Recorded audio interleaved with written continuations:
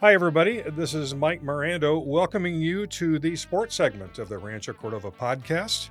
Brought to you, of course, by the great folks at the California Capitol Film Office.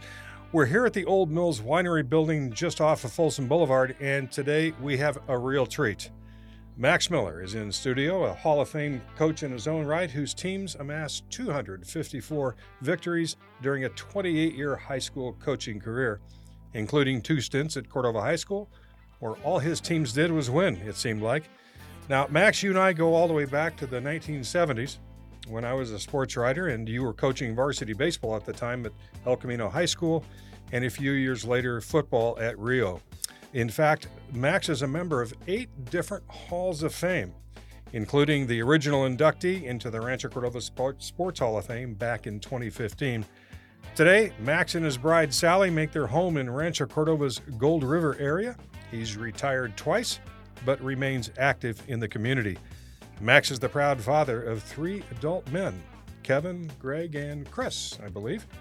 And he has 6 grandchildren and 1 great-granddaughter. I'm also proud to say that Max and I served together on the Rancho Cordova Sports Hall of Fame committee, and I'm honored to call today's guest my friend. Coach, welcome to the show. Well, thank you very much. This is very exciting. Yeah, Coach, I want to start with these Halls of Fame.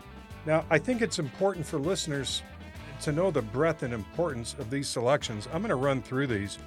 National High School Coaches Hall of Fame, Northern California Sports Association Hall of Fame, California Coaches Hall, Sac-Joaquin Section Hall of Fame, the LaSalle Club, and of course the Rancho Cordova Sports Hall of Fame. I may have missed 1 or 2 here.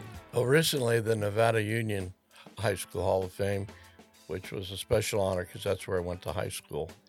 Exactly. And 8 Halls of Fame, that has to be a record. I'm going to open it and start it here. What do these selections represent to you?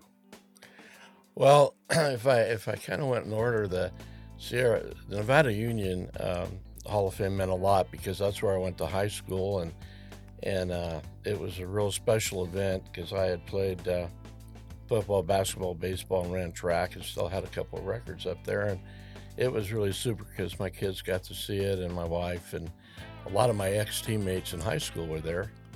And then at Sierra College, I was on the first football team that went to a bowl game, the Olive Bowl in Lindsay, California. Oh my gosh, that goes back. Oh, way back, yeah. And then I went on to college at Davis, and the baseball team I was involved with got inducted in the Hall of Fame. And then the other hall, the Sac-Joaquin Section Hall of Fame, really means a lot because it related to the victories that you have at the high schools that you coached at. And I was very, very fortunate. You just don't win a lot of football games if you don't have a great staff, number one. You don't have great players, number 2. And you have to have great administrative support. So I really feel it was a blessing that all these things were bestowed upon me. Then that being inducted into the National Hall of Fame was real special because they held it back in Minnesota, and a couple of my sons got a chance to come back and see that. But it all goes back to where you are and who you're coaching with, and it just you got to be very fortunate to have some of these great kids that I had. Is coaching something that you wanted to do from the get-go in high school? Yeah, my high school coach was a guy named Buzzy Ostrom, and we won the championship our sophomore and junior year there at Nevada Union, and I was always just super impressed with him because he was just a great guy and really close to me, and then my college coach Buzzy went from Nevada Union to Sierra College, and then I played there with him, and then I went to UC Davis, and my head football coach Will Lauder was just a great man, and I just I thought, hey, this is I want to be a teacher and coach. So it worked out, and then to end up going to Cordova High School in 1963 when it opened, I was so blessed to be able to start at a school like that.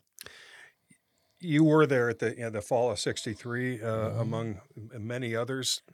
Take us back to that time, Coach. You really, as I recall, pinched yourself when you saw the campus the first time, right? Oh yeah, that high school was designed by the principal, Frank Lopes. It's a beautiful school to this day, and it was built, next to the junior high, and on the other side, down by the river, was Cordova Parks and Rec. So it was an unbelievable location, but it was designed for team teaching. So the A wing was art, and B was business, and D was drama, and so on. And it was a great experience. And then the principal happened to be from my hometown too, Frank Lopes, who was a really innovator in education. And he hired an unbelievable staff. I mean, Clark Massey was the track coach, and Larry Jennings was the basketball coach, and Dewey had just been finished coaching at Folsom, and had his team had been number one the year before. So all those guys, I start off in a brand new high school with just juniors, and be surrounded by guys like that. There was such a wealth of knowledge. It was just unbelievable. You bring up Frank Lopes, and for our listeners, Frank Lopes was a man who was literally 50 years ahead of his time. It's not often you have someone who's not only an architect that laid out the plans to what this school is going to look like, but became its first principal. Tell us a little bit about Frank. Well, he's a great guy, and he knew me when I was a younger guy, and like fourth, fifth grade. He grew up in Grass Valley too, and I was really shocked, because when I went for my interview, and here I am, I'm sitting down with the superintendent, and Frank is the principal, and he was a phenomenal guy. He fortunately, he was really wanted. Like when he left Cordova, he went down to Costa Mesa High School, helping design the same kind of program in Newport Beach. And then he only stayed there for 2 years, and then he was hired by the state to help design programs throughout the state of California that were built like Cordova. But he was a great guy, but he loved sports. That guy, and he really liked football. He really liked football. Well, that's obviously where you guys hit it off. Now, as I understand it, your grandmother kind of had other ideas. She wanted to see your classroom, but found out that you went to a school that didn't yet have a football field. Yeah. What's the story there? I remember when I told my grandparents where I was going to start teaching, and my grandmother was a teacher. She obviously she wanted to come up and see the school, so they came up from Los Angeles, my grandfather and my grandmother, to see the school, and she took me over and helped me set up my classroom, gave me some ideas on how to take roll, and so you don't have kids that know each other, and she was really emphatic about that. And then my grandfather, he wanted to see the football stadium. Well, we didn't have one then. He go, "Well, Max, why would you go to a high school that doesn't have a football stadium?" It's kind of funny, and he was serious. And so I took him up to Folsom and showed him where we were going to be playing. But yeah, a lot of great memories. You had mentioned some of the great coaches that started at that school among Mhm. yourselves. You had Clark, Guy Anderson, of course, was there. And then across the breezeway at Mills Junior High, Jack Ramsey, Joe Brown, legendary Hall of Famers in their own right. Oh, they were just great guys, and it was Mills and Mitchell used to play football as a rivalry game, and I'm not kidding you. Pack the stadium, have 5,000-6,000 people on a Thursday afternoon for that game, and I couldn't hold practice on Thursday because the kids all wanted to go where they wanted to go. But those kids would come from the junior highs, very well coached, very well disciplined, really well disciplined kids, and I was so disappointed when they decided to bring freshmen into Cordova High School and not have them play um, separately at Mills and Mitchell. I felt it was because we'd have 60 kids out for football at Mills and Mitchell at each school, 120 freshmen playing, and 60 good sophomores the next year.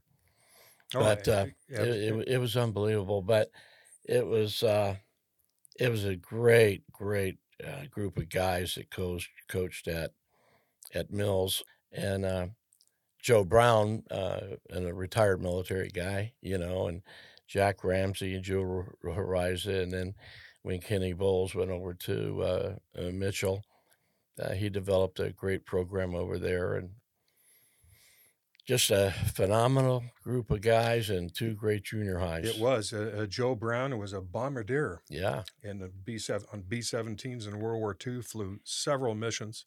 Hall of Famer in his own right. Mitchell Stevenson was the yeah. coach over there. What's interesting, and a lot of people don't realize this, that on the last Thursday in October, those two freshman teams played in the Cordova Stadium and drew 7,000 to 8,000 every time. And Every time. a couple of times it fell on Halloween. Kids would come out in these masks. But those games started at 3:15 or 3:30. They wanted to start them early enough because it got dark by 6, 5:30 or 6. And I can remember a couple of games, the final play of the game was literally held at dusk. Oh, And because we had no lights, yeah. right?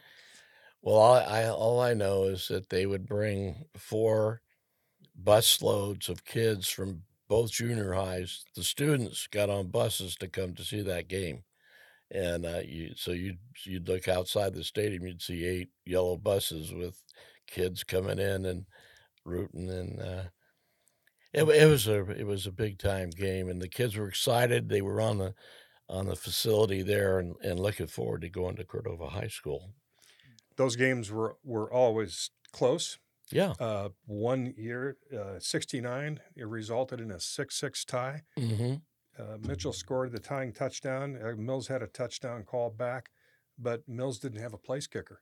Oh. And I'll never forget Mills quarterback Pat Burke, who was a member of my class, once told me if we would have had Marty Nelson, we would have won the Mitchell game. Marty kicked field goals for fun over at Cordova Gardens Elementary, but he was running cross country. Oh. And the rule back then was you couldn't play 2 sports simultaneously. But Mitchell certainly had great teams.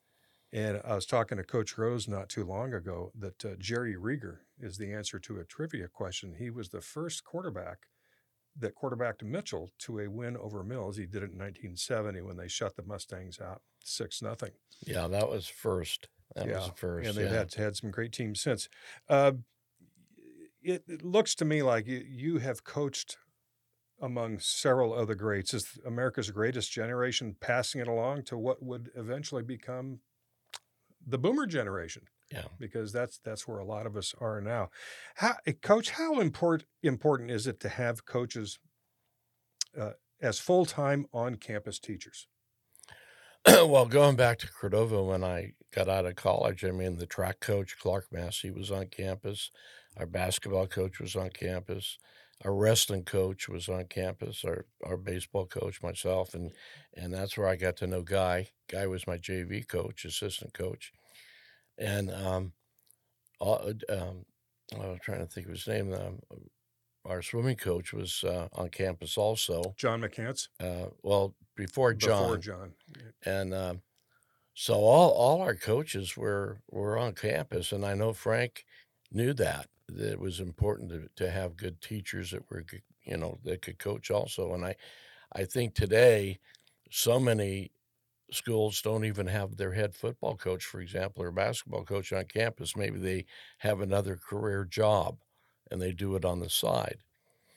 And that doesn't work. You have to be on campus to check kids' grades and be there for them to find out what problems they maybe have in the classroom. And I know that Cordova finally has gotten back to getting a head football coach that's on campus. Right. Most of their coaches now are all off-campus guys. And Well, I think a lot of it too is there's an accountability factor with the kids. without a That if doubt, they see their football coach coming out of a wing, a class, there is an inherent belief that kind of coach is kind of keeping an eye on me. well, I'll tell you, And then relationships are forged between the players and the coaches as well.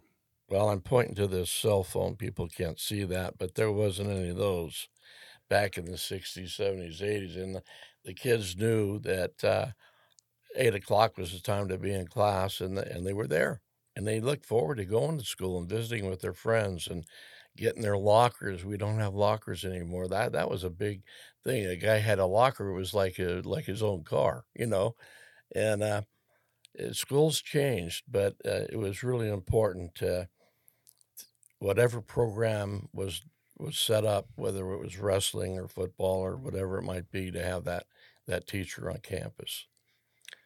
And that's something I think a lot of schools either hope to get back to or are already starting to see the pendulum swing back. You Yes. mentioned J.D. Dolliver, I believe that's his Yes, name, is our new head coach at Cordova. And in fact, we're going to be talking with him later on this summer before his first season.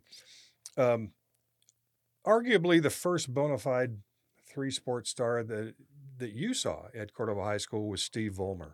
Uh-huh. And we've talked about Steve as being an athlete, a unique individual. Tell us a little bit about him. Well, he was an outstanding young man, and he was named captain in three sports by his teammates: football, basketball, and baseball. And he played football for me. He was a safety. He was all-city safety, and an outstanding quarterback, outstanding guard in basketball, and played shortstop for me in baseball on the varsity.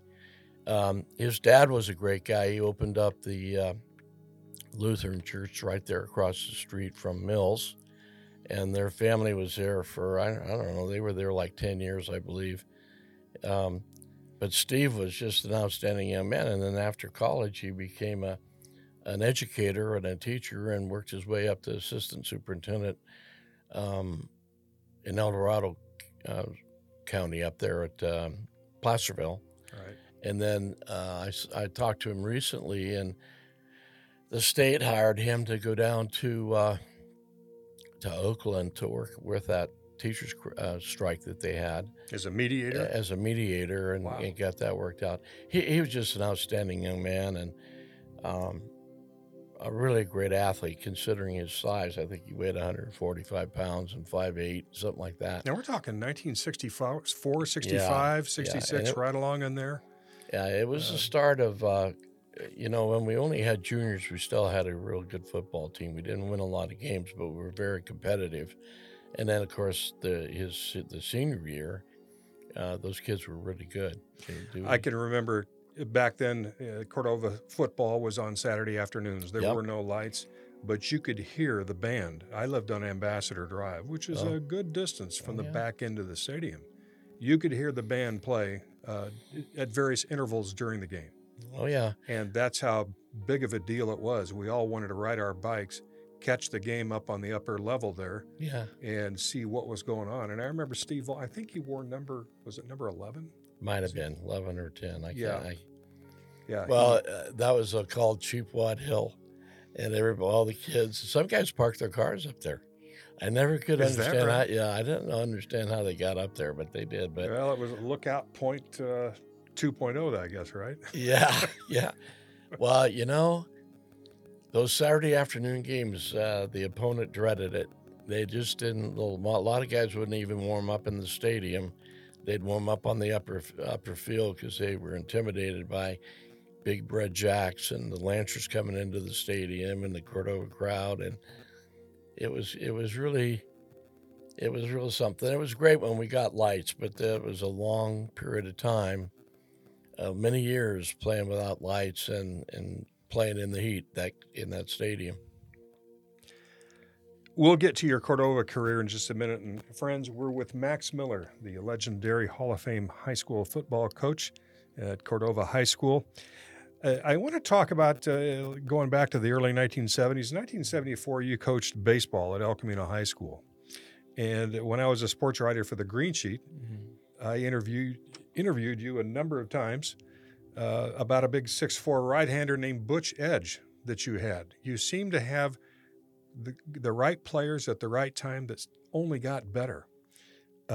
Butch, who at that time rivaled Randy Lurch as one of the best two pitchers in the area. Yeah. Well, Butch was really special. He was also a great football player. And I remember, him pitching against Turlock where he struck out 20 of 21 batters, and the 21st out was a ground ball back to him, but he had phenomenal speed, and he was first. I think he was the first number one draft pick that came out of Sacramento. I'm almost sure of that. He was And that year. he was very, very deserving. He got drafted by I want to say Milwaukee, and the thing is, the guy threw strikes. Whether he didn't have to rely on his curveball or not much of a changeup, but he could throw the fastball and throw strikes, As I recall, his fastball had movement. It was electric. The movement occurred 2 feet before it reached home plate, which made him virtually unhittable. I remember a game he pitched out at Renfrey Field in the playoffs. Might have been against Grant. He pitched a complete game, struck out 12 or 13, but his fastball was just filthy. Well, it was a great group of guys, and they meet with me still, come over to our home. In July, we have a little group picnic in the back room and tell funny stories. But, man, we had Jeff Hansen. He was also a great football player, but he got drafted by St. Louis, but he went to Nebraska. Dana Johns went to Tulsa in baseball. We just had we had a lot of good athletes, obviously, on that team besides Butch. Sure. And moving over to Rio, and folks, I got to share it. One day I'm working at the Green Sheet. You call me up. I'll never forget. And he said, "Hey, you need to come out here and do a story on our team this year. We got a kid here who's the best back in the United States. Kid by the name of Bob Weigel." Yeah. And at the time I said, "Yeah, Coach, I'll get to it." Well, the next day was a Saturday. And a buddy of mine owned Ron's Raft Rentals right there at the corner of Sunrise and Fair Oaks Boulevard. So I go in there, and Ron Christian is his name, Cordova grad. Yep. He and Ron Degler had the raft shop. So as the story goes, I pull in there just to kibitz with Ron, and in pulls a brand new red Firebird. Who's driving? But Bob Weigel. Yeah. He's with a couple of gals, and somebody mentioned his name. I said, "You're Bob Weigel." He goes, "Yes, I am." I said, "Great." So I had referenced that you and I had talked. So I just interviewed him right there on the spot, and then went to the field the following week and shared with you that he and I had met. A fabulous young man. But part of being a coach is you have to be a salesman for the kids that you have on your team. Yeah. You're good. Weigel, I believe, ended up going to Notre Dame for a time, right? He went to Notre Dame and then transferred to Cal. He just got inducted into the Rio Americano Hall of Fame. And it was a great experience because a lot of his teammates and myself, my wife, were there for his induction, and he was so excited. And what was really neat is he had told his dad that, "Hey, Dad, I got inducted into the Rio Americano Hall of Fame," and his dad was an executive for Shell Oil. He said, "Well, is Coach Miller going to be there?" And he goes, "Yeah." Well, his dad was ill. And so he wrote a special letter to me. And so when Bob came out, they gave me that letter after the induction. And it's really nice. It's sitting on my desk right now. And then, unfortunately, his dad died 4 days before his induction. So his dad missed his induction. But he was a great young man. He was very humble, pretty quiet, to be honest with you. But he was a real physical running back. He was fast, but he was more physical type of guy. He was an eye back, and he had great teammates around him, and it was a great run when I was at Rio because I think those kids, we went 8-1-1 like 3 years in a row. What's he doing now? He's got his own company. He's been very successful in Palo Alto, where he's president of a heart research company, and then they go from heart research to all kinds of new designs of different medical equipment, that I'm not up to date on, but he's done very, very well. That is great. Folks, we're talking to Max Miller, the legendary coach at Cordova High School and other places. Now, Coach, I did a little bit of research here. Your first tour as Cordova's head coach ran from 1981 to 1993, and I want to share with our listeners your first 5 seasons at Cordova. 1981 was the worst year. You went 8-2. You had the audacity to lose 2 games. In 82, you went 11-1. 83, 11-1. '84, you went 9-2-1, and in '85, of course, you went 14-0, and we'll talk about that team. But 53, 6-1 over your first 5 years. That's a pretty good opening act. Well, like I said, Cordova had a great tradition through the '70s and '80s, and actually most of the '90s too. The kids at Cordova worked hard and knew they had to work a little extra to get that edge on the opponents that we might be playing, because everybody had Cordova circled on their calendar. And it was a lot of fun. I had a great coaching staff. I always had a great administrative support, but I always had a great coaching staff, and I had just phenomenal kids. They were just wonderful young men. That 1985 team became the section's first team to go 14-0, undefeated, and win a section title, number 3 ranking in the state. That was obviously the Troy Taylor team. And this cannot be underscored enough. Troy that year passed for more than 2,200 yards, regular season, rushed for another 1,400 plus. Coach, how special was he and that particular team? Well, it was number one. He was a great young man, and he was a great student, and he just absolutely loved football. And when his parents moved to Rancho Cordova, he just finished his junior year, and I know we were in the playoffs, and his dad came out with him and introduced me. He said, "Hey, my son's going to be going to Cordova next year," and it's nice to meet him, but he wasn't anything. His junior year, he was a wing T quarterback,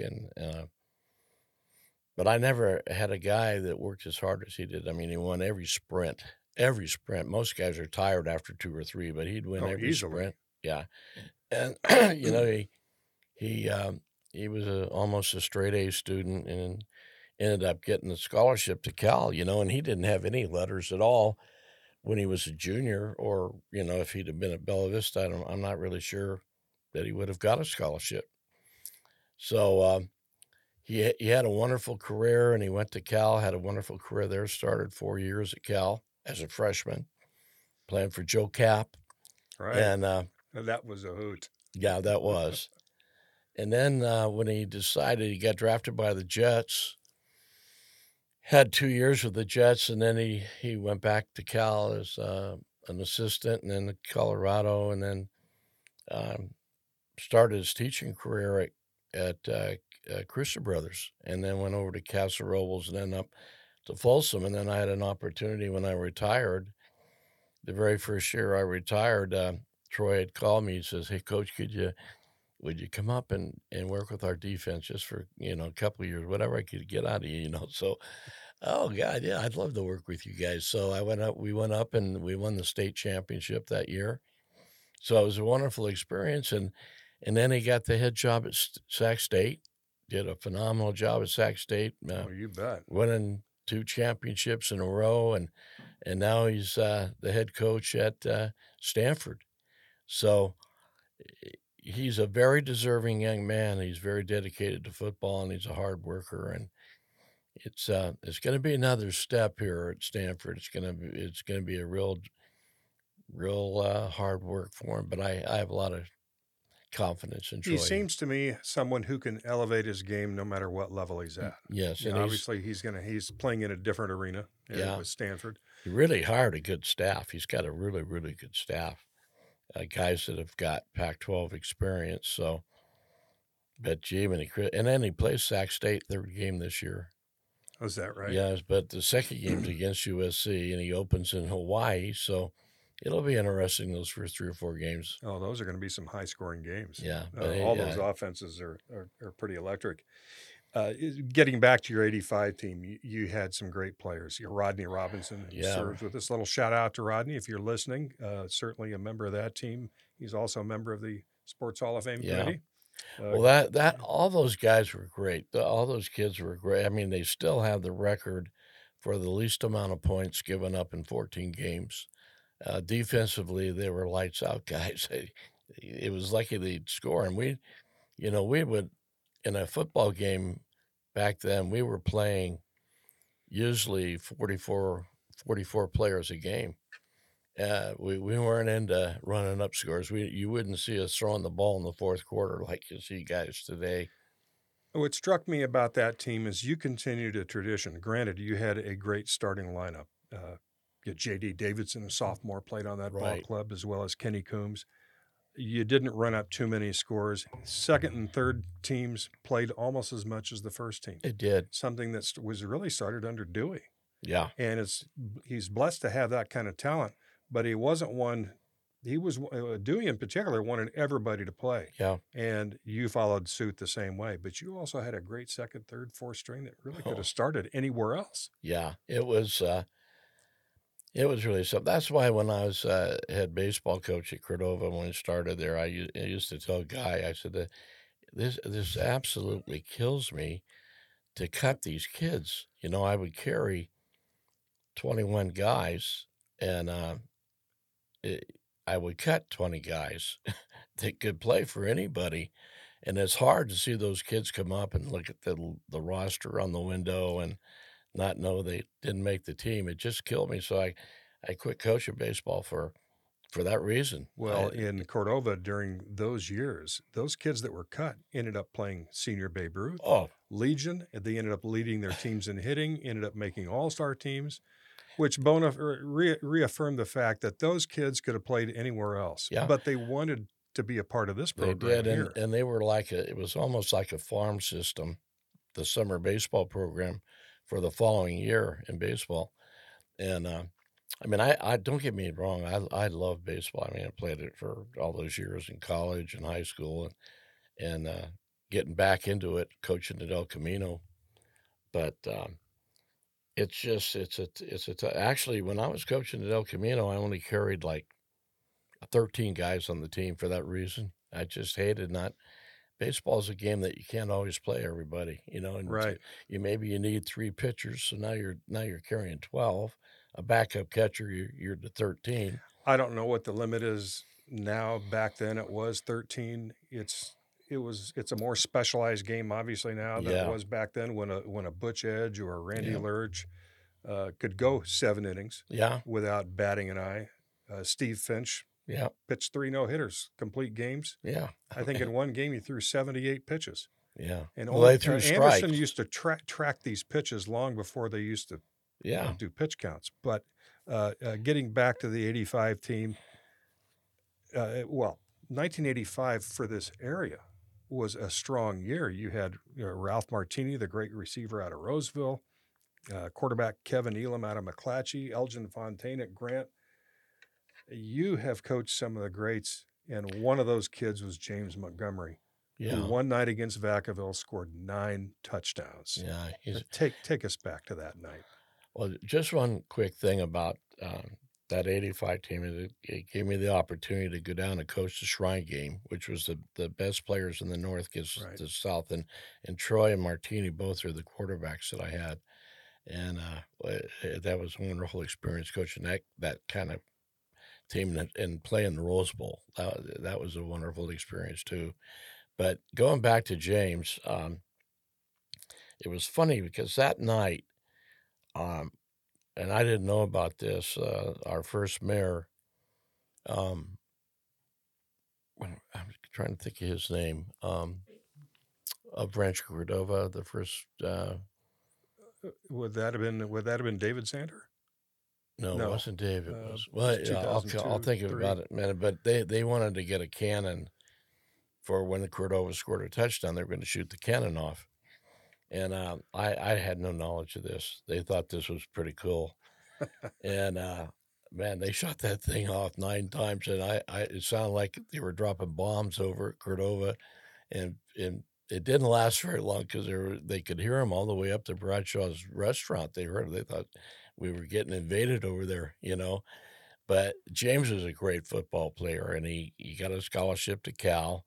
He transferred up to Washington State, which actually he led the Pac-12 in rushing for 3 weeks, and then he went to SMU to play. Washington State went down to Washington State or SMU, and he tore his gastrocnemius muscle down to the Achilles tendon, and he couldn't recover to play again. So he coached at Washington State, and then he went up to Weber State to coach with Jody Sears, who then went to Sac State as a head coach. So James went to coach at Sac State with Jody, and then stayed with Troy when Troy got the job, and then he went to Cal Poly San Luis Obispo, and he was a running back coach and recruiting coordinator.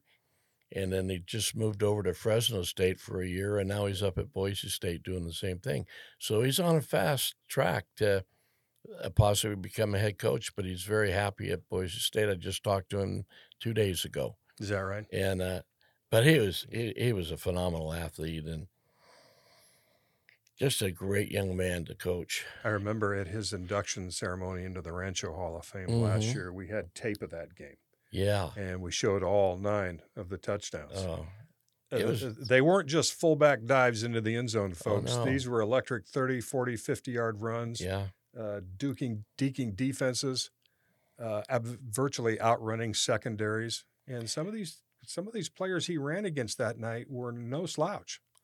No, an amazing thing is, I think he only carried the ball 15 times. It was almost you just kind of sat there in shock. We'd hand off and run a counter, and boom, like you said, he's 60 yards in the end zone, and then we'd run a toss, and boom, he's 50 yards in the end zone. It was a phenomenal night for an athlete. He carried 15 times for 380 yards. Yeah, see, 15 times. Normally he carried it 25 to 28, and we took him out. That was the other thing. We took him out in the third quarter. Yeah, he was a special guy. He was special all year. It was that was another team that, man, we should have got to the section finals, but it just didn't work out. It's hard, boy. The pressure at there. That's why I always admired the kids at Cordova, because they handled the pressure. I mean, it was everybody, like I said, had you circled on the schedule, and it was tough to play perfect football for 14 weeks, Oh, sure. Well, probably longer than that. There was probably a bye week in there somewhere. Yep. And Cordova back then had a reputation. You were in the Metro League, but you weren't a city school. No. We were out here in the burbs, Yep. right? Yeah. And the McClatchys, the Johnsons, the Sac-Highs, those are all Sac City, and there's a stigma there. And here And we those are guys were out good here. then too. They were good. A guy asked me the other day. They have a new district athletic director, and he was asking me, Max, why do you think Sac and McClatchy and Kennedy and all those guys were good then? And I said, well, I tell you right now, their head coaches were on campus. And right now, you tell me how many on-campus coaches you got at Johnson and McClatchy and Kennedy. And he said, yeah, you're right, none. And I said, well, it makes a big difference. And I said, back then, those guys were good. They were really good. There seems to be a common denominator getting back to having on-campus coaches, Yep. full-time, that also taught other subjects. Another player, and we're running through a lot of them. I know we only have an hour. We could do another week on this. Yes, we could. Is Mark Young. Oh, man. What a phenomenon. I think to this day, he holds a record that I don't think anybody will break. Christian Brothers kicked off. We were playing American River College, and that was big game. That was a big rivalry for Cordova forever. And he takes the kickoff back, runs it back for a touchdown. So we hold them. We kick off, we hold them, and they punt to Mark, and he runs the punt back for a touchdown. So now he's touched it twice and scored twice. So we kick off, we hold them, and they don't punt to him this time. They punt it out of bounds. So we ran a weak side option, and Mark he touches third time, he scores his third touchdown. So the first 3 times he touched the football, he scored a touchdown. And he had a phenomenal career. He went on to play at American River, then over to Sac State. He was inducted at Sac State in their Hall of Fame. He broke the long-lost career that Sac State had against my old alma mater, Davis, when he caught a touchdown pass to beat the Aggies late in the fourth quarter. But Mark's a phenomenal football player and came from a family of very good athletes. His brother Reggie was one of the all-time great running backs at Cordova also. Mark posts frequently about his brother. Yeah, I And loved him. they were both the younger brother of C.T. Young, Mm-hmm. who was an early athlete. C.T.'s no longer with us. Little known fact, C.T. was a heck of a singer. He had a voice like nobody's business. In fact, a lot of us who followed the group Tower of Power Oh, yeah. often commented that CT really should audition because he would be a fabulous frontman. But just a little aside, certainly Mark Young among some of the greatest.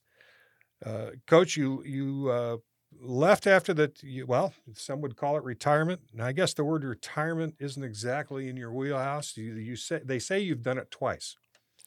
Yeah, when I retired, and then Troy had me come up to Folsom, and then I spent 2 years up at Folsom, and then they had a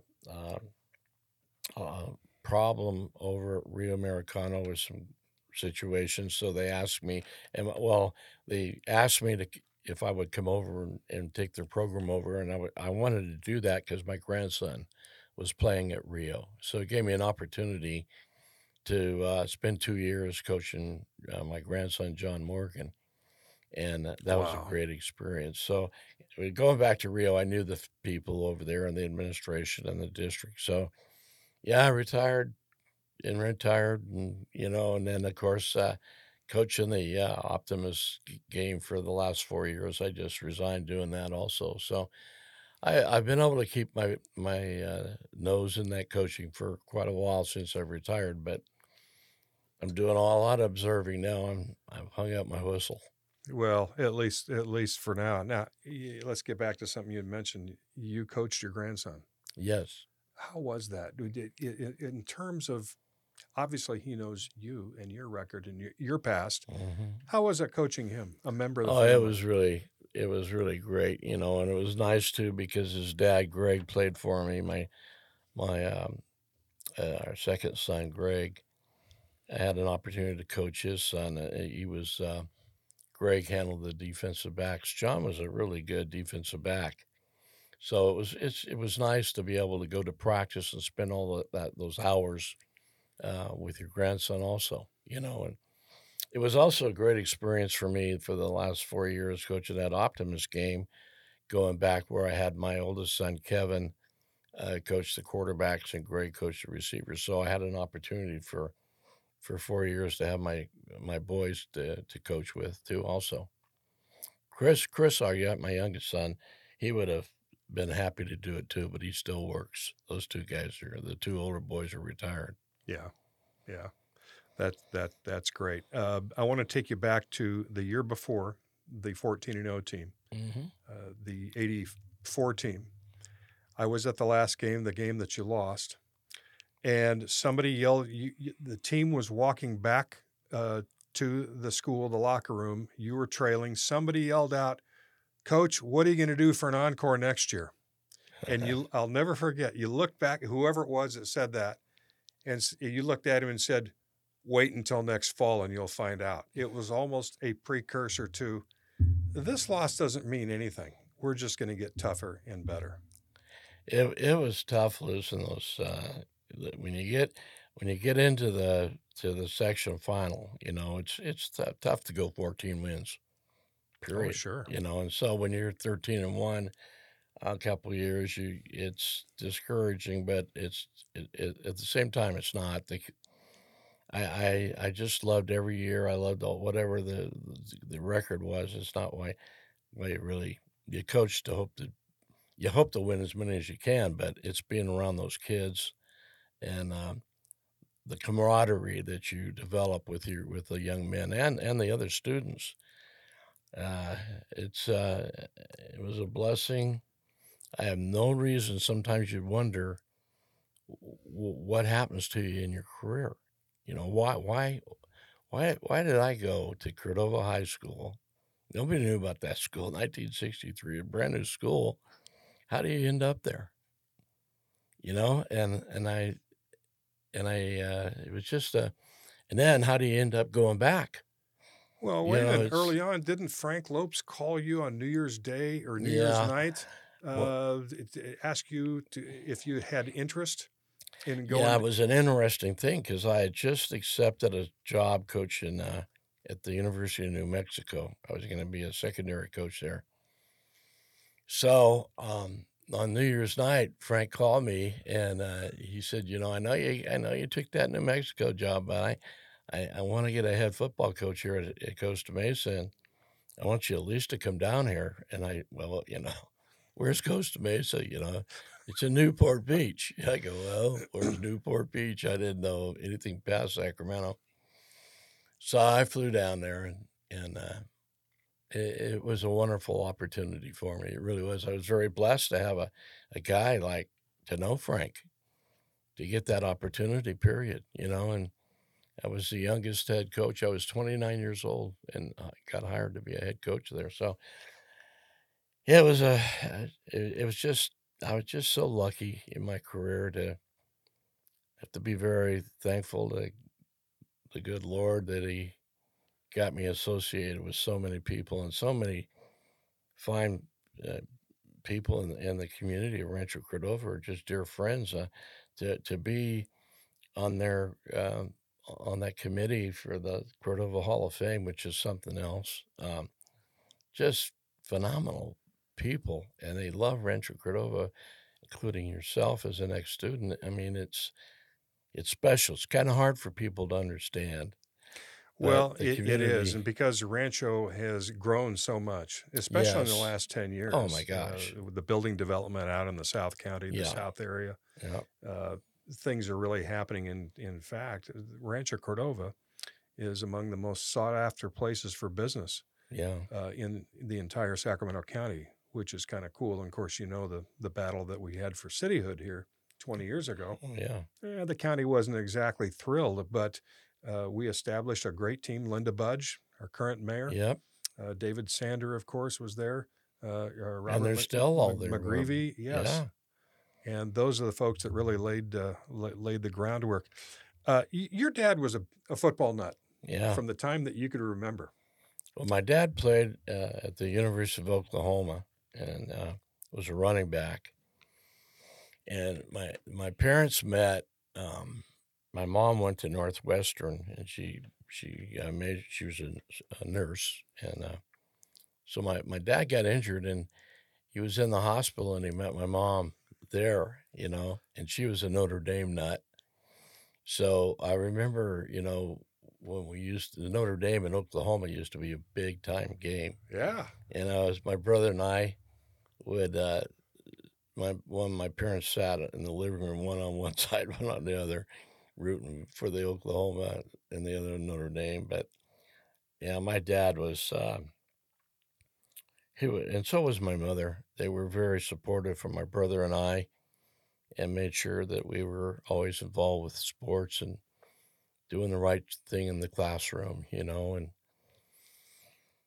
just real blessed life, to have the family I have and a wonderful wife that's was a football wife. That's a big thing too. I'll tell you, football coaches, they got to have a wife that totally understands the commitment to be a successful coach. You talk about that.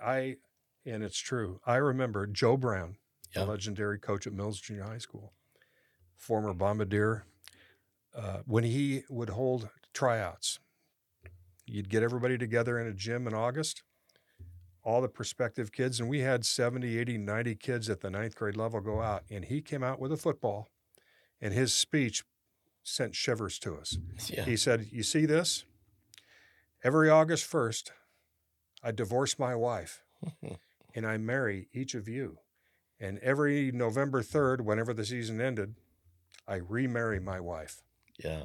And I'll never forget him shaking that football, and I'm sitting there going, "You got to be kidding me." Yeah.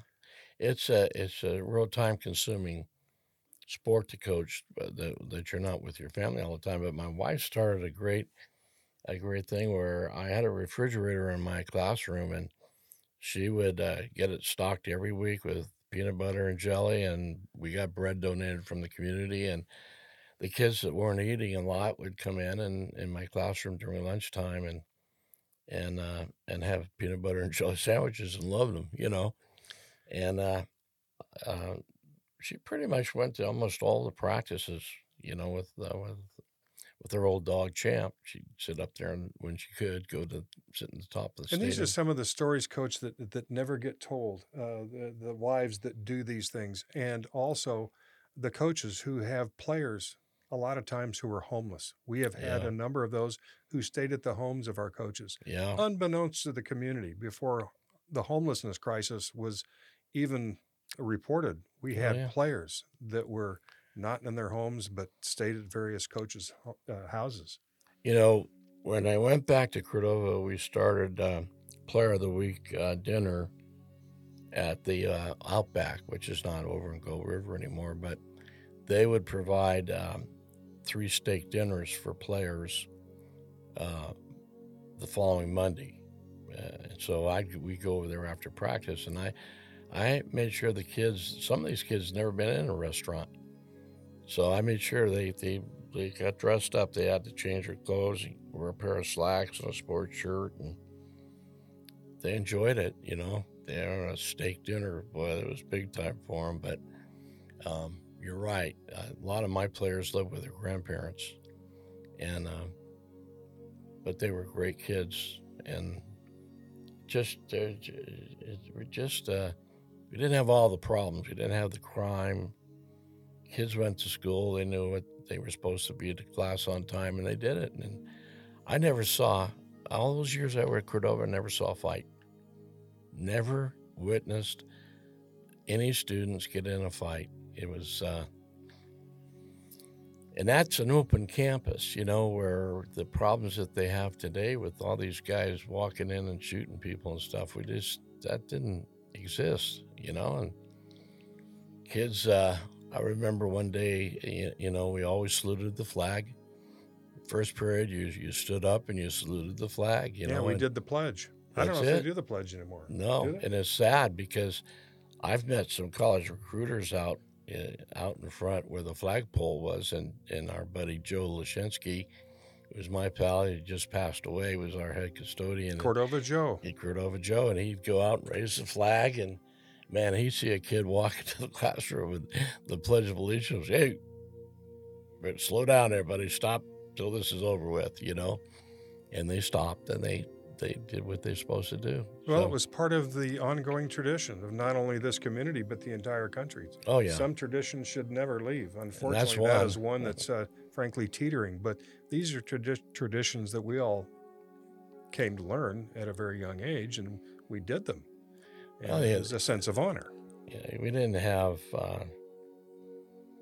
I'm not sure what's going on in our society today, but I guarantee you one thing: there's a lot more good kids than there are bad, and and I'm not so sure there's a lot of bad kids. It's just that they just don't have the right direction, and you hope that things work out for them because they got a long. You hope they have a long time left in their life, but the way things are going with some of them, and I think it goes back to pride and respect for your community that you grow up in. It does. One of the things that Ken Rudolph, yeah, Kenny's a great dude. He always MCs our induction ceremony. He was one of those kids who was cut from some of those teams. Yeah. But did he take that and sulk about it? No. He talks about this. He turned it around. He says, I want to be close to a program that teaches these values. Yeah, I got cut, or yeah, I didn't play much. And I felt really the same way, Max, when I was going to Cordova because Guy cut me on the last cut in baseball. But did I go home and sulk about it? No. I sharpened my cleats to go play Babe Ruth. Well, Ken Rudolph tells that story. Yeah. That I wanted to be a part of a program that taught and instilled these values, and I'm going to find something that I'm going to be great at and come back and tell you all. Well, that's exactly what it did. Yeah, he became a great broadcaster, has his own show down in Los Angeles. He was with Good Day Sacramento for a number of years. So he was really emblematic of that type of mindset. Well, great Kenny Rudolph story is that when 4 years ago when I coached the Optimist game against John Volick, Kenny wanted to interview us, So we went over to Channel 40 to have Ken interview us, and it was so funny because when we walked into his theater there, he was wearing his old Cordova jersey. It was great, and Boldy come out and died. It was. I'll bet it still fit, didn't it? Oh yeah, he weighs the same exact amount of. He weighs 140 pounds, and I don't know what he does. He has to gain any weight, but he doesn't lose any either. He was a Lancer, typical Cordova Lancer for life guy, and like you said, he didn't complain because he didn't play much. He just did what he could to get better and help the team. Yeah, and he certainly did. Uh, yeah, Coach, in our remaining few minutes, you had the Max Miller Coaches Clinic. You've had it for 20 years. I looked on the website. You're already taking sign-ups for February of next year. Yeah, well, we've had it for actually 42 years. Wow. Yeah, and it was to get our staff better and other coaches to learn. And people can go on the website. It's clinicatchampions.com, and we hold it at the Grand Sierra Hotel in Reno, and usually we draw around 1,100 coaches. We have about 30 exhibitors, and it gives young coaches and coaching staffs to get a chance to get together and learn more about football from different successful high school coaches and college coaches. What are two things, and speaking of some of these coaches, what are two things that you really try and impart upon coaches that are coaching today's game?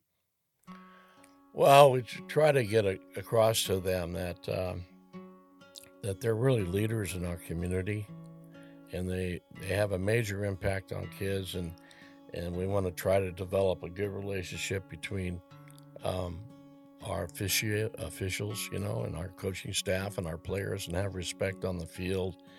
And it's such an honor for a guy to be on a football team, number one, just to make the team, whether it's football, basketball, baseball, whatever.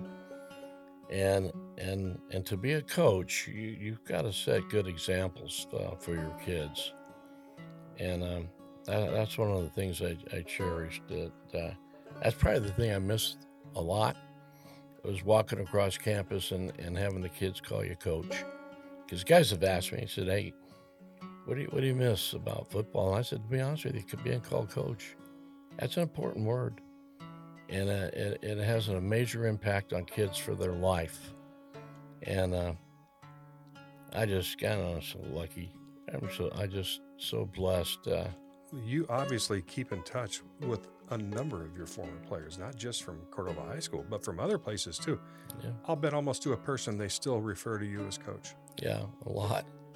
I get phone calls all the time from guys, and it's unfortunate with some of them. I got a lot of players that have passed away. It just really, it really hurts. But